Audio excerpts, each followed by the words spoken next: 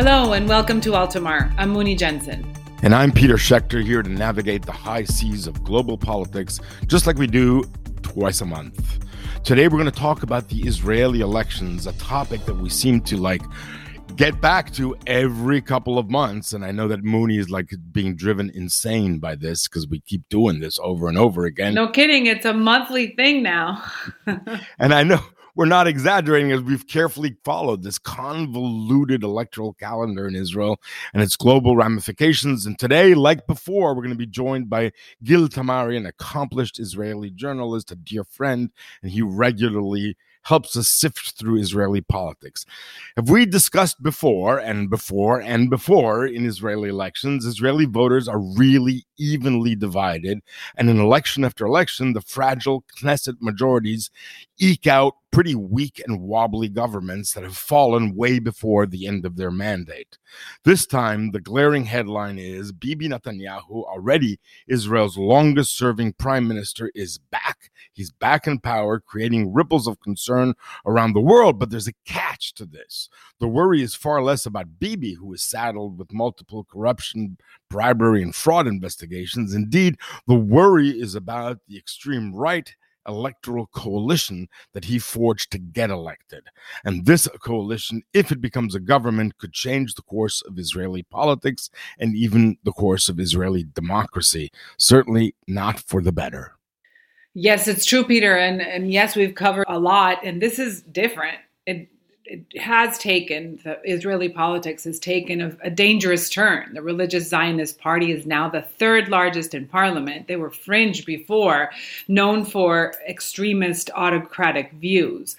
The bipartisan power sharing attempt that we discussed earlier that ended Bibi's rule in 2021 was short-lived and came to an end this November.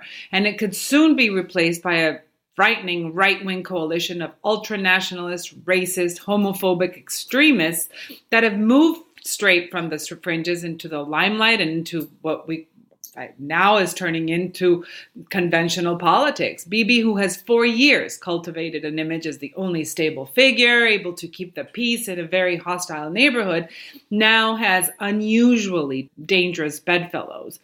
Although, I have to say, it's not even clear that he will be able to pull off a government this way. There are already fractures that we're looking at.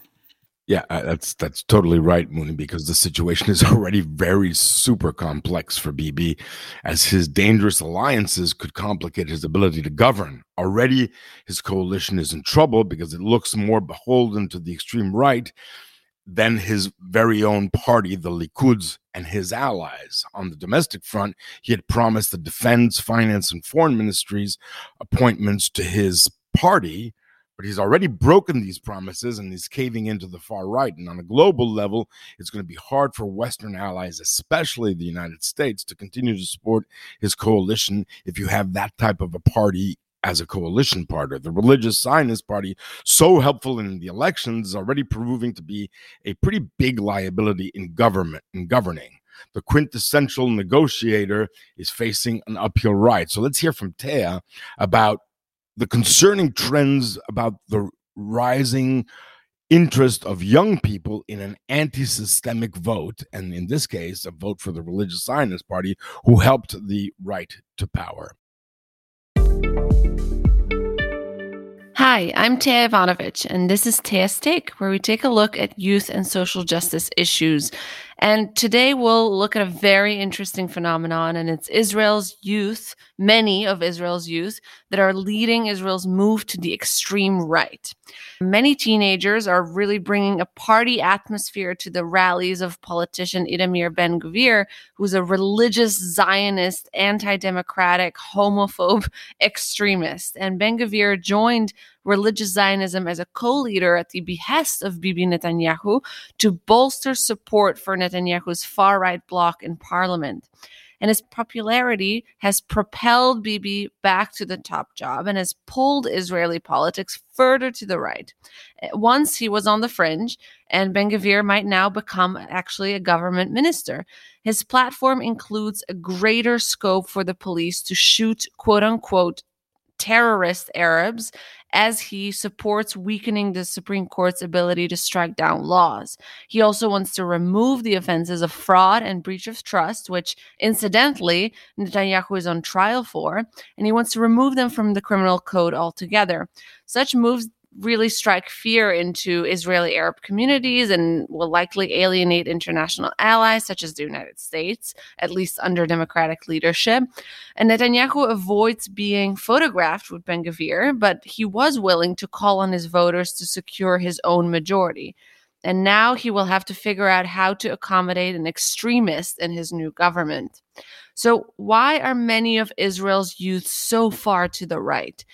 Unlike in America and in many parts of the world, younger voters in Israel are generally more conservative than their elders. And the religious Zionist Party's hardline message, mixed with clarity of purpose, appeals to a generation of voters who have known nothing but a series of inconclusive elections that resulted in short-lasting and muddled coalitions. So the youth has really lost faith in negotiating with the Palestinians and are increasingly politically conservative and religious. And as a likely consequence, a more right-wing Israel will lead to increased numbers of younger American Jews distancing themselves. And this is really interesting because by the numbers, 71% of American Jews classify themselves as Democrats, and younger American Jews are also more ethnically diverse. And according to Pew Research, more Jews say it's important for future grandchildren to share their political convictions and to carry on their family name rather than it is to marry someone who is Jewish. And that's a big change from just a few years ago. And where support for Israel was once bipartisan, it was almost a rubber stamp reality in U.S. Congress, the Democratic Party's multicultural, multiracial base is increasingly skeptical of walking in lockstep with Israel. And a ruling coalition that places a premium on God and country, or quote unquote, the people and the land, will only remind America's progressive young people of Trump, MAGA, and the blood and soil neo-Nazis who marched in Charlottesville in 2017. And that's interesting because in the US, there's obviously a huge Jewish population. So here's my take. Israel is in a very dangerous place. The fuse is being lit in one of the world's most tense political and social environments. Foreign allies are taking a step back and analyzing their next move, but many of Israel's allies, thinking mostly about the US, are having a lot of domestic problems. So adding all these ingredients together make for a very troublesome recipe. So as always, I'd love to hear what you think. Join the conversation by tweeting at Altamar Podcast. Thank you, Taya. The problem in my mind is less about Bibi in the Middle East. Bibi is a known quantity. You know, his implacable anti-Iran stance is popular with the Saudis, with the Emiratis, with the Qataris, even with the Bahrainis. The problem is that Itamar Ben-Gvir, his anti-Arab racist rants, that's the problem. That's the crux of the issue. Can Benjamin Netanyahu afford to allow this coalition to even be born? Let's add Gil Tamari to this conversation. Gil Tamari is the chief international news editor and commentator for Israel's leading channel, News 13. He is the former Washington bureau chief for Israel's Channel 10 News, and he worked for the Israel Broadcasting Authority, Israel Public Radio, as its anchor and chief editor for Good Morning Israel. He's interviewed U.S. and Israeli politicians such as Prime Ministers Benjamin Netanyahu, Ehud Barak, Ehud Olmert, Ariel Sharon. Gil has served as the international editor of Forbes Israel magazine, economic editor of both Israel TV and the IDF Radio, and a writer for Globes, Israel's premier business newspaper. Gil, our dear friend, thank you for joining us and coming back to Altamar. So, Gil, tell us a little bit what's happening in Israel. It's the fifth election in 4 years. Describe the climate. What's going on? Well, in recent years, the political debate in Israel has stopped being along ideological lines between right and left. Israeli society has shifted so much to the right that any leftist agenda actually has no power to get the support of the majority of the Israeli public. I'll give you just one figure. More than 60% of the Israelis describe themselves as at least right-leaning or holding right-wing positions. And another thing that I would like to mention, that in Israel, when we are saying right, doesn't have to do with a conservative economic agenda. When we are saying right, we mean against the prospect of a Palestinian state, support for Jewish settlement in the territories that some of them call Judea and Samaria, and for more traditional religious life. So theoretically, in this kind of a political atmosphere, it can suggest that Bibi can rule forever. But the reality that is that we had 5 consecutive election cycles in less than 4 years.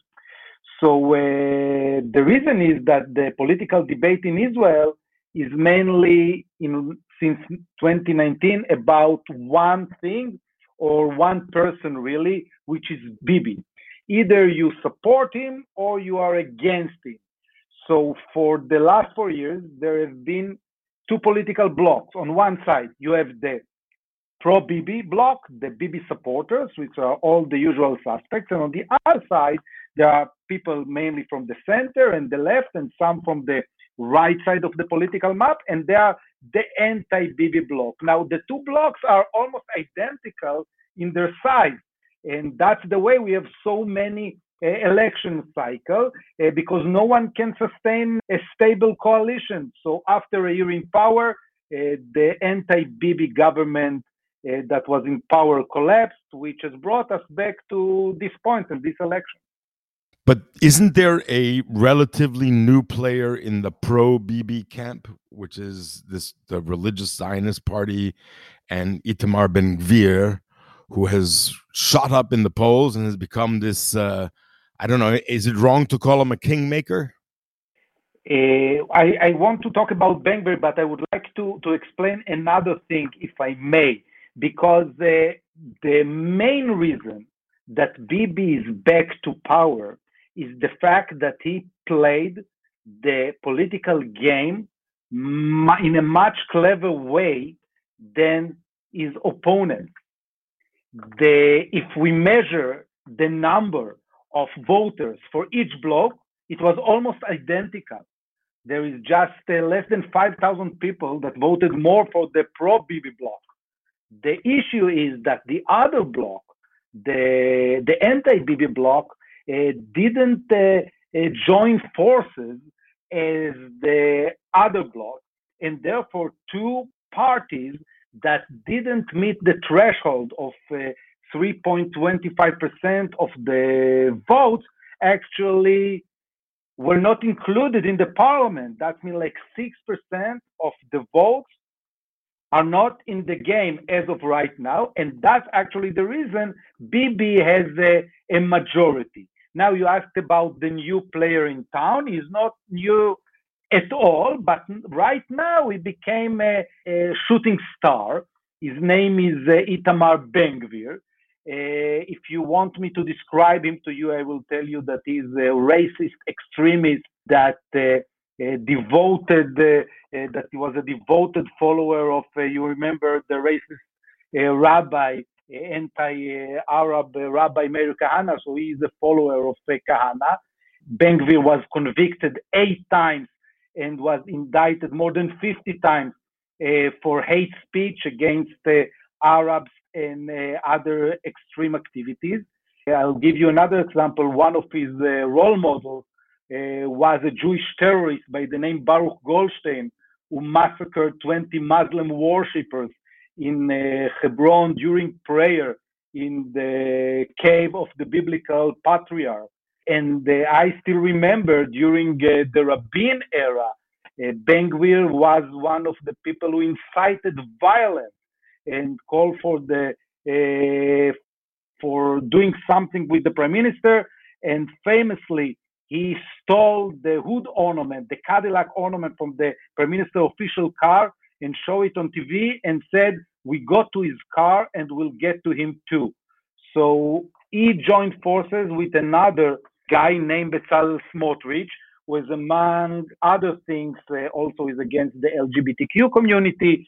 And they are right now the largest partners in Bibi's new government. So that, Gil, leads me exactly to the question. So is Bibi actually going to form a government with these people? And isn't this sort of extremist nature of this government going to be a real problem for Israel? Ben-Gvir is going to be, listen carefully, Israel's national security minister, not less. The guy that is in charge on the police force, on law enforcement in general, and beyond, with authority that is unprecedented to anyone who holds this kind of office in the past. And yes, it's sad to say, but Bibi is the most moderate voice in his extremist government, which is based on Ben-Gvir, on Smotrich, and the other religious parties. And you ask me if it's a problem? It depends who you ask and how do you measure a problem. I can tell you that for instance, Rabbi Jacobs, which is the head of the Jewish Reform Movement in America, compared nominating the national security minister to nominating David Duke, the leader of the KKK, to the U.S. Attorney General. So this demonstrates the magnitude of the reaction to the coming government outside of Israel. So, Gil, you've really underlined the risk of having this party in office, but there is a coalition with other players. You also mentioned that there was an important, security position for the Zionist party, but how much real power do they have in the coalition? Is there opposition within the coalition?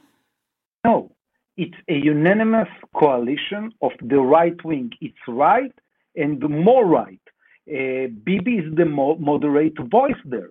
He's like the leftist guy and the agenda is very, very challenging that they are putting ahead of themselves, because they are talking, for instance, about changing the law in a way that the Knesset, the parliament, can overrule any Supreme Court decision, which means that the parliament can decide in a majority vote to cancel any ruling, and it's a major threat to Israel democracy, especially because Israel doesn't have an institution to defend the democratic system and the democratic nature of the country, not to mention the LGBTQ community and the minorities in general in Israel.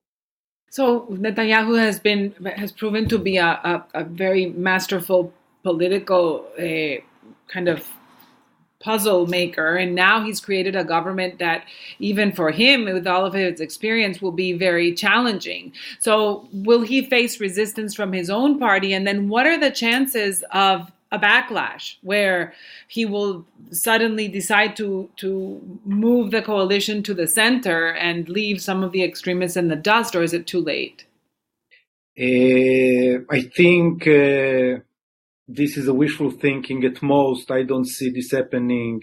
We will have a fully right-wing coalition, the one that Israeli right, by the way, wished for many years, and now it will happen. Now the moderation will become, if you ask me, from running the government. When you are running the government, you have to be much more moderate than your rhetoric prior to the election. So that's the silver lining of the coming government. There's some long-awaited reforms, economic reforms for Israel. Do you think this government will be able to execute a solid economic policy? It's difficult to say. If we are talking about economic challenges, so Israel needs to reform its housing market and to make houses affordable. It's a major issue. No one that is having a normal salary can afford today a house in Israel. Israel should transform its transportation system, because right now Israel's transportation is one big traffic jam. We also know that more money from the government's budget will go now to the settlements and the settlers, and also to the ultra-Orthodox. So we will have to wait and see how the new government is handling all these challenges. And there will be many more security threats, of course, and I didn't mention Iran and the possible collapse, which is becoming more and more clear of the Palestinian Authority. So, Gil, I have a segment here on Altamar about youth and social justice. And this episode was particularly interesting because we're seeing many young voters are fueling this Israel's move to the hard right. And what was also interesting when I was preparing was that meanwhile, the young Jewish diaspora, in particular in the US, is distancing itself from Israel as it's finding less common ground with these current kind of policies and values. What's your take on that?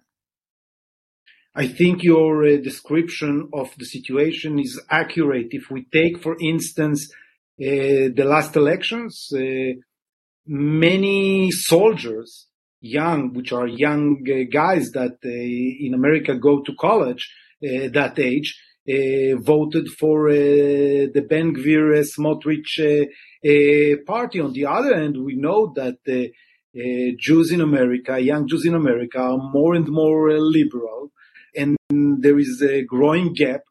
And even now, before the establishment of the government, there is a growing gap between the two communities. I agree with you that this is a major challenge for the next generation, for the coming 20, 30 years. But I must tell you, it isn't something that really bothers the majority of Israelis. They don't see it as a problem. They don't care. And I'll maybe make an analogy to one of Donald Trump's slogans. So instead, he's saying America first. So the Israelis see it as Israel first. And what young Jews in America think about them doesn't really matter to them. But the relationship between the United States and Israel does matter. And, yes, you know, the relationship between the United States and Israel has never been, has always been a special one, but there have been moments in which things got worse, like when Obama was president. And I mean, how do you see this new extremist government interacting with a U.S. government that, at least for the next 2 years, is certainly Joe Biden's government, and possibly, you'll have another Democratic president. But at least for the next 2 years, I mean, this is going to be a very difficult relationship, won't it? I will surprise you here because, as you mentioned, Israel's number one strategic threat is, of course, the alliance with the United States. And, this alliance is based not only on interest, but also on goals and values. And no doubt that this government might challenge at least the values part of the formula. But you need to remember one thing, that Bibi is the prime minister. And Bibi is a very experienced leader. He understands very well the importance of the alliance. And unlike what he did with Obama is not Biden. He will work hard to avoid public clashes with the Biden administration. On the other hand, I don't see the Biden administration working with Itamar Ben-Gvir, for instance. So they will bypass him, like they are doing within other countries in the world that they don't like specific people. So they will work with people that they know for many years from the Likud party. So at the end of the day, I don't see Israel relations with the United States deteriorate tremendously, even with this government. That's interesting. So let's talk about relations that will deteriorate. I told you I'll surprise you. Yeah, you did surprise me. You're right. Yeah. I'm not sure I agree, because I think there will be a lot of pressure in Congress to be tougher. But anyway, but I do want to talk about Israeli Arabs. I mean, there was a outbreak of violence in Israeli Arab cities a few years ago, or in joint cities like Lod, which have both Jewish and Arab populations. I mean, I just shudder to think what this does. This extremist government does to relationships between Israeli Jews and Israeli Arabs. Yes, and remember that Ben Gvir is the minister who is responsible now for the law enforcement there in the Arab communities, in the Arab cities. So I'm sure the Arab community is very disturbed, but you need to see that also Ben Gvir himself changed the rhetoric in the last election. He isn't attacking the Arabs anymore. He replaced the word Arabs with the word terrorist. So now you should ask, who is a terrorist and who isn't a terrorist? But again, I'm sure that the Arab community is very, very worried. But eventually, also in that respect, even though he's the national security minister, the buck stops with Bibi, and Bibi is very experienced, and he isn't going to let Ben Gvir do crazy things. So we need to separate between the racist rhetoric that we hear and actual policy, which I believe, maybe it's wishful thinking, I don't know, will be much more moderate. That's interesting. So let's talk my last, I know Muni has a couple of questions, but my last question is more about the Palestinian Authority. You already hinted at how near collapse it is. Talk to us a little bit about how you see this new government's relationship with the Palestinian Authority. Okay. If we are talking about any prospect for peace, there is none. There is no place for a dialogue, for a two-state solution. This government rhetoric is all about annexation of territory, not dividing or sharing the territory with anyone. So the concept of two-state solution is dead for the timing, and maybe dead forever, because there are circumstances on the ground that change reality. And as years go by, it will be harder and harder to separate the two communities, especially if we are talking about annexations or other such measures. So the only cooperation will continue to be the security cooperation that we see as of right now is deteriorated as well. So I don't see any good news on that front. So on that note, Netanyahu has framed himself as a leader who can preserve security, keep the Middle East under control, so to speak. What do you think about the future of that kind of position that he's taken and that has really served him well politically? Gulf countries certainly had no problems with him, but will they continue to have an open door policy with Israel's government if it includes these anti-Arab voices? And how do you see that playing out? Well, as I answered Peter before, Muni, regarding the Israel-US relations, eventually the foreign policy of Israel, there is one guy that is doing, which is Netanyahu. And the peace treaties we have with the Gulf states are based on interest, on mutual interest, not on rhetoric. They sign with us agreements not because Israel policy towards the Palestinians. Because of other things. So those things are still exist. They don't change. And because Bibi is the guy that will continue to be the face of Israel, I don't see the agreements that right now we are having changing anytime soon. So let's end this really great conversation with some scenario building, and we would like to hear you kind of draw out some scenarios that you can envision for the next few months as this government goes from a campaign to a political coalition into actually governing. I assume you have like a positive and a negative outlook for this, and we would like to kind of have you bring out the crystal ball. Wow, it's hard, and I don't want to make predictions because the reality is the way is always too surprising, at least me. I don't know what about you. But I tell you as a reporter, it will be very interesting to follow the new policies of the Netanyahu government, how it handles internal issues, like the one with the Supreme Court, for instance, with the minorities in Israel, and also the external challenges that it's going to face. But I must tell you also that I'm sure that the sun will rise and people in Israel will continue to go to the beach and continue to crowd the restaurants and the coffee shop. Yes, there will be a right-wing government, but at the end of the day, the reality, I think, is more powerful than any ideology. And I don't want to draw comparison, but I still remember one of our politicians promised that if he become the Israel's defense minister in 24 hours or 48 hours, the head of Hamas will be assassinated. So Israel didn't assassinate him when this guy was in power.